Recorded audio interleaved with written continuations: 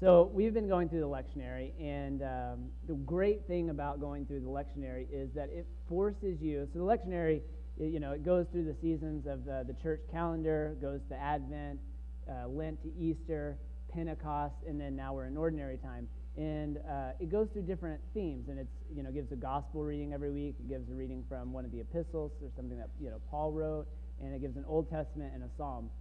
But one of the great things about that is that it sort of forces you to teach and to look at passages that you would not look at otherwise. Is anybody else like me and they kind of read the parts of the Bible that they like?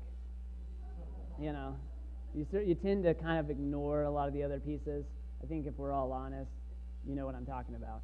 And so today's passage is from Luke, and it's a line from Jesus that doesn't get a lot of airtime, and you'll see in a minute why. And I was just thinking on Monday, like, what in the world are we going to do with this? How is this relevant at all? And I hope by the end of this, you can answer my problem. So I'm relying on you to figure this out for me. So this is Luke chapter 12, starting in verse 49.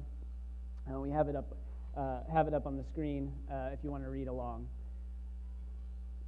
And this is Jesus.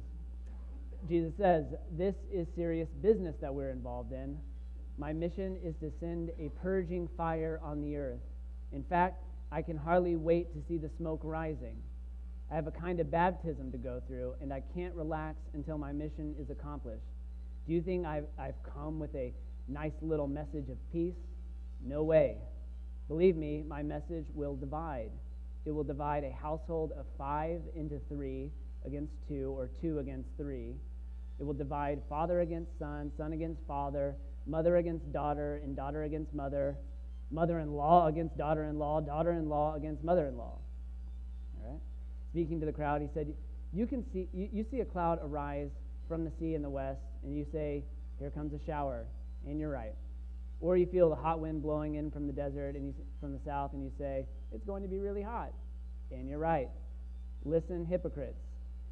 You can predict the weather by paying attention to the sky and the earth, but why can't you interpret the urgency of this present moment?" Ouch. All right. Woo. So if this is your first time here, a lot of weeks we like to take a few moments and discuss at what we've read, what we've just listened to. And so today's question that I want you guys to talk about is, are there good kinds of divisions?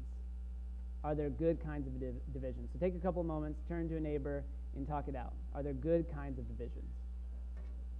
It's good to be here. Yeah. I was beginning to think I was going to. So what do you think? Are there good kinds of divisions? Huh? Are there good kinds of divisions? No. No, there aren't any good kinds of divisions. No. So what is Jesus talking about About what? whenever he says, "I come to divide"?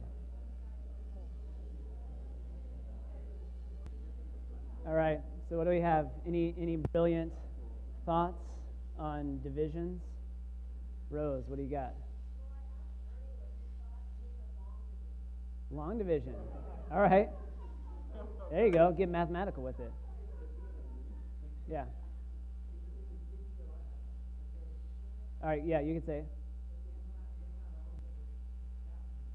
Okay. Yeah. So you're pointing out another biblical. Yeah. Right. So Pope Francis, I think it was last year, he was speaking to a group of Argentine youth, and he told them to, quote, "make a mess." And he said, make a mess, and then also help tidy it up. A mess which gives a free heart, a mess which gives solidarity, a mess which gives hope. We do not want young people who tire quickly, who live lives worn out with faces of boredom. We want youth with hope and strength. Go make a mess. So are there good kinds of divisions? I had a similar thought, Sarah, to you this week of dividing and conquering, and then also dividing in order to perhaps accomplish something further on down the line. There's an interesting tradition, and I believe it was started by churches and parishes in England, and it's called beating the bounds. Has anyone ever heard of this? Beating the bounds. And so I wish I had a long stick, but maybe I can illustrate with this. This will work. So, beating the bounds in parishes in England would consist of once a year, back when parishes sort of defined the section of town. So a parish was also sort of synonymous with a section of land. And so every year, what they would do before there were, good maps and territories and people had their property, the local parish and the people that belonged to it would go around the town and around the parish, and they would literally beat down the fences that certain landlords had put up in order to restore the common ground. They would knock down these barriers on behalf of the greater good. We actually have a video, so they still do beating the bounds. So I believe it's an over 600-year-old tradition. And what they end up doing now, obviously we have maps, we're sort of civilized, and there's really not a purpose for the classic beating of the bounds, but every year, churches in England will go around and they'll still beat the bounds around town. So let's watch this. The parish is a taxation unit, or was a taxation unit, and the parish would tax you if you're a landowner, and would pay out to people who are without jobs or who are sick, or to mend the roads. So it's quite an important bit of legislature. So it was. So this is why we do it. Of course, nowadays the parish is not really terribly important, but it's fun, and as it's been going for 600 years, we might as well carry on. Heavenly Father, we thank you for Mr. Brodley's library and for all librarians and all who preserve books from the past. We thank you for the new progress in digitising all the information from the past, and we pray for all who work in libraries as we mark this, our boundary stone, in the name of God, Father, Son and Holy Spirit. Amen. Amen. Amen. Amen. Okay. So we thank you, Lord, for all authors, those who've got published works and those who wish that their works were published. And we thank you for all the learning that we receive from those who are willing to write for. All right, that's good enough. All right, so if you didn't hear what he said there, he said, thanks for all the authors who have published works and all the authors who wish their works were published. So they go, you get the idea, they go around town, and there's nothing to really beat down again, but they say, thanks for the pharmacy, made this work heal, and they beat the bounds of their town, right? Well, I think this actually, this idea really correlates well to punk music, because essentially what this is restoring back to the people what is rightfully theirs. And punk music functions in much of the same way, that punk music isn't actually so much an extension of music, but it's a fierce restoration of music back to the people. And there's actually a girl band from Russia, and I won't say their name. The guy on CNN will say their name. They're a part of a wider movement of punk bands that have emerged in oppressive countries, and they're from Russia. And a few years ago, they were arrested based upon this act of protest that they did. So their music is not only punk and protest in nature, but they actually go out and do protests. And so, let's watch this video and we'll talk about it. The women of Pussy Riot spent hours waiting in their glass box for the judge to start reading her verdict. Yekaterina Samitsevich, Maria Alyokhina, Nadezhda Telekonikova chatted together and wondered when they would next see each other and where that would be. Outside, a crowd of supporters gathered. Police showed some tolerance, but they were easily provoked and many were arrested. There were also members of the Russian Orthodox Church. This is why Russia's religious were offended. A 30-second performance in Moscow's main cathedral praying for President Vladimir Putin to go. The judgment took 3 hours to read, and throughout there was little doubt it would find them guilty. The judge frequently referred to their behavior as insulting and disrespectful to the Orthodox Church and all of Russia's faithful. She criticized their short skirts and high kicks and said they were motivated by hatred for religion. She ruled they remained a danger to society and sentenced them to 2 years. The women smiled but looked a little stunned as people in the court shouted, "Shame." Outside, much of the crowd also reacted angrily. Does anybody watch House of Cards in here? Yeah, so they were actually in House of Cards, essentially like playing like what their version was. They're like all eating dinner. If you don't watch House of Cards, then as soon as you leave here, go home, subscribe to Netflix, and binge watch House of Cards. It's that good.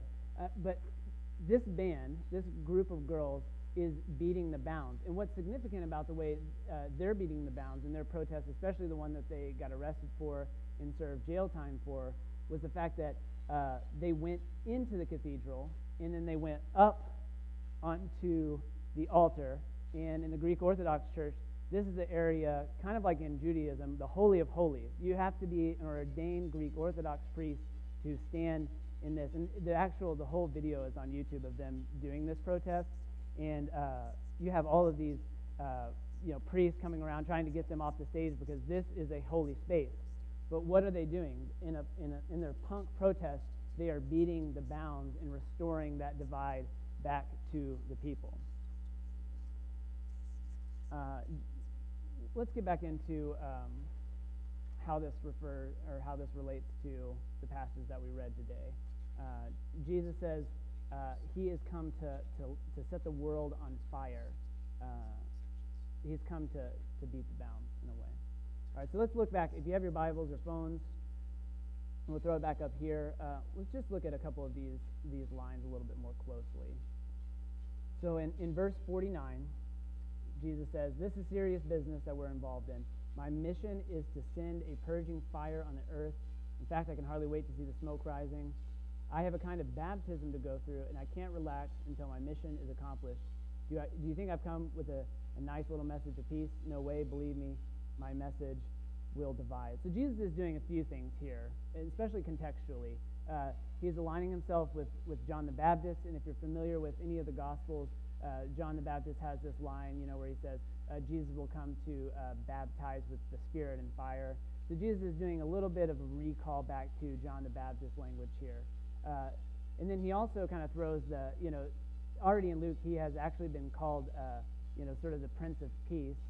And so he kind of throws that back out and say, no, my mission is not accomplished yet. I'm not the Prince of Peace. And then he says, I have a kind of baptism to go through. He's referring to what? He's referring to his death, right? Yeah. So he's playing on the words of baptism there. That my mission involves some sort of final death here. That's not. But then he says, "No way, believe me, my message will divide," which is such a harsh and weird thing to hear come out of Jesus' mouth. But I don't think it's as simple or as cut and dry. I mean, he's not going out and saying, I've just come to be a jerk and to just make people mad and divide people. It's not what he's saying. It goes deeper than that.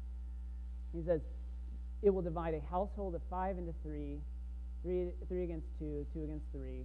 It will divide father against son, son against father, mother against daughter, daughter against mother, mother-in-law against daughter-in-law, daughter-in-law against mother-in-law. Say that 10 times fast. So this is actually, it sounds weird, and you're like, why would he go through all this mother, daughter, father, son thing? And he's challenging the Jewish family structure here. And we went through the book of Acts, in my first couple of months here, and we know that Luke and Acts have the same what? They're the same author, yeah, exactly. And so what we know from that series on Acts is that Luke, or whoever is the author of Luke Acts, is constantly hammering away at the way society is structured, the boundaries that exist between socioeconomic, religious, cultural, ethnic. He's knocking those boundaries down. And so Jesus is challenging the family structure here. So we know from the Gospel of Luke and Acts, let's just go through a few. Paul, we went through Paul. He was on a trip. He was on a trip to imprison Christians, right? Then we had Dorcas. Remember Dorcas with the weird name? She had a house church. She died, and then she was brought back to life. So someone had a house church, and remember they had a dream, they came and they brought her back to life. Then Peter had a vision. Remember Peter, the vision, and the tablecloth comes down, which was a statement to what? There's no food laws anymore, right? There are no food laws that can distinguish Jewish people from Gentile people. And this tablecloth represented the fact that everyone was now welcome at the table. Another beating of the bounds. And then, if that wasn't enough, it wasn't clear that all these barriers would be divided, were going to be gone. Lydia and her group of friends, all women, were found praying by the river, and then they start their own house church. Unheard of in the first century. So Jesus' radical love, in that sort of classic sense, serves in this purpose as like an all-consuming fire that is so radical, is so purging, if we want to use the fire language, that it wills the good of the other, that it wills the good of the enemy beyond socioeconomic status, beyond race, beyond religious practice, beyond any ethnicity. We found that sort of this division is actually in Jesus' first day on the job, which is one of the first passages that I read here, which is from Luke 4.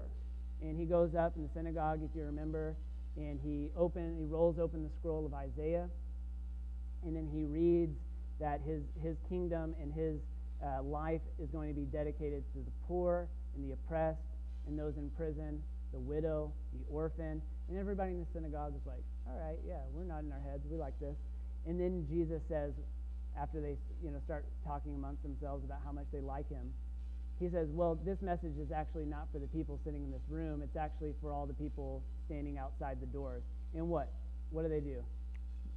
Yeah, they run him outside, and then they try to kill him, right? So this is, I think, sort of the classic example of what we can think about when Jesus is saying, I am coming to divide. He's not saying that I'm coming to be a jerk. He's saying that my message is so radically inclusive that it is going to knock down these little systems and structures of safety that you've constructed. We see this sometimes in speaking of the Jewish family structure with family values in the United States. We have that term that's thrown around. There's a reverend named Ellen Clark King, and she says about family values in the United States, family values become shorthand for valuing those people who most closely resemble us. Our own kin first, our own community, our own race, our own nationality, our own class, our own sexual orientation. Family values have to do more with deciding who is acceptable and who isn't, with challenging all people to live lives of inclusive love. And of course, family values give sexual matters a prominence that any impartial reading of the Gospels will tell you that they do not deserve. And so she kind of pokes at this idea of this relationship between the Jewish family structure and then sort of what we hear a lot as family values in the United States. That it becomes this kind of weird shorthand of dividing walls. If we kind of say who's in the family, then we're also saying who's out of our family. And God's love is not limited to those who we deem worthy to receive it. God breaks into our realities and sets ablaze in order for a new reality of hope and love to blossom. And Jesus' message is so radical and divisive so long as we continue to construct these false senses of self in our safe worlds in which we believe, we really do, that we can kind of control God. We can kind of build these walls. We can kind of construct the church holy of holies and keep certain people out. So this crowd that Jesus is talking to, they're essentially not recognizing Jesus as the prophet. So Jesus often aligns himself, like he did in Luke 4, with Isaiah. He sometimes aligns himself with Jeremiah. So he's in this line of prophetic speakers in the Jewish religion, right? He quotes the prophets all the time. And so this group of people is not recognizing in this moment Jesus' prophetic word. And so it is a dramatic word, this little thing, 49 through 56. But he's speaking in prophetic language, right? It means something more than what it's just there on the surface. But these guys are not recognizing it. Verse 54, Jesus says, you can see a cloud arise from the sea in the west, and you say, here comes a shower, and you're right. Or you feel a hot wind blowing in the desert in the south, and you say, it's going to be really hot, and you're right. Listen, hypocrites. You can predict the weather by paying attention to the sky and the earth, but why can't you interpret the urgency of this present time? And the word that stands out to me in this passage, besides all the weather talk, is the word hypocrites. Who does Jesus usually refer to as hypocrites?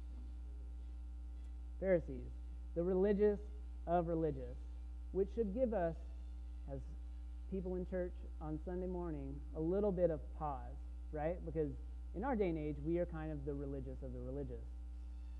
And I think this is actually really relevant to last week's lectionary passage that we didn't read, but I think we should read today, because it talks about the religious of religious in this sort of same way. And here's what God says in Isaiah chapter 1, verse 10. It says, "Listen to the word of the Eternal One, you rulers of Sodom, and attend to God's instructions, O citizens of Gomorrah." God says, "What do I care with all of your slaughter gifts? I've had enough of all of your burnt offerings. I'm not interested in any more ram meat or fat from your well-fed cattle. The blood of bulls, lambs, or goats doesn't please me. And when you come into my presence, who told you to trample down the courtyard of my temple, bringing in all of this stuff? Just stop giving me worthless offerings. Your incense reeks and it offends me. Your feasts and fasts, your new moons and Sabbaths, I can't stand any more of your wicked gatherings." Maybe he says something about our summer nights. I don't know. "Likewise, I deplore your holidays. Look at all those calendar days that you mark especially for me." Easter, Christmas. "They weigh me down. I'm sick and tired of them. When you summon me with your hands in the air, I will ignore you. And when you pray your whole litany, I won't be listening. Because your hands are full of blood and violence. Wash yourselves, clean up your lives, remove every speck of evil in what you do before me. Put an end to all of your evil. Learn to do good. Commit yourselves to seeking justice. Make right for the world's most vulnerable, the oppressed, the orphan, the widow." And this is a classic story. Both of these are classic stories of oppressive religious structures. We see this all the time in our culture, especially in the United States, where it is much easier to play church than it is to solve homelessness. Much easier. It's much easier to have a Bible study than to really get our hands dirty and figure out how we can house every person in Mission Hills. It's much easier to play church. See this all the time. See this in big churches, small churches. It's way easier to come and make a sacrifice than it is to unplug and be with yourself and be with God. It's way easier to scroll through your Facebook feed than to be alone with your thoughts, your worries. It's easy for religious people to build false systems of piety in order to avoid a radical encounter with the enemy. We ignore the vulnerable because it's easier. It just is. So as people gathered here on Sunday, graduates, high school, those moving on, there are a million different ways that we can construct our altars, construct our safe worlds, that we kind of set the boundaries of our family, safe worlds of our friends, safe worlds of our version of Christianity, safe worlds of our version of whatever political alignment you have. And Jesus comes to divide these structures. Jesus comes as the punk rocker to beat these bounds down. God has no boundaries. God makes no distinctions. So this morning, may we pray for punk music. We need it. We do. May we hope for riots, like Pope Francis says. Make a mess. Just make a mess. Make a mess and tidy it up for something better. May we follow Jesus in this tradition of beating the bounds in order to form communities that extend God's love and justice in the world. So as the kids are coming in, this is our challenge for graduates, that you would beat the bounds, that you would go from this place, play punk music, Live dangerously, love fiercely. Don't build walls around yourself. Tear them down. Let's pray.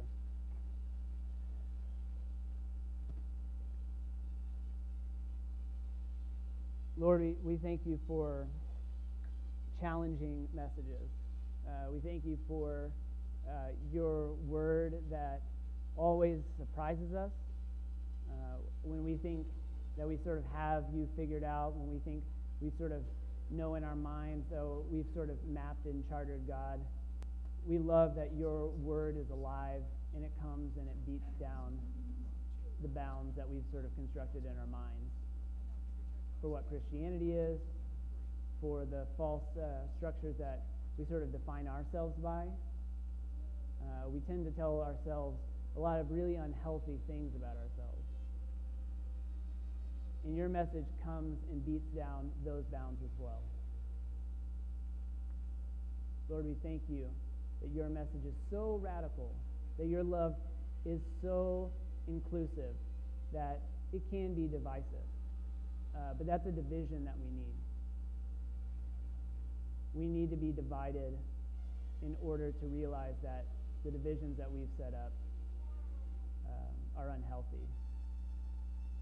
That your message is so inclusive that we can be a part of it and we can extend hope, that you would continue to work in our lives, that we can extend the boundaries of our small community to those that are most vulnerable, that we wouldn't play church here.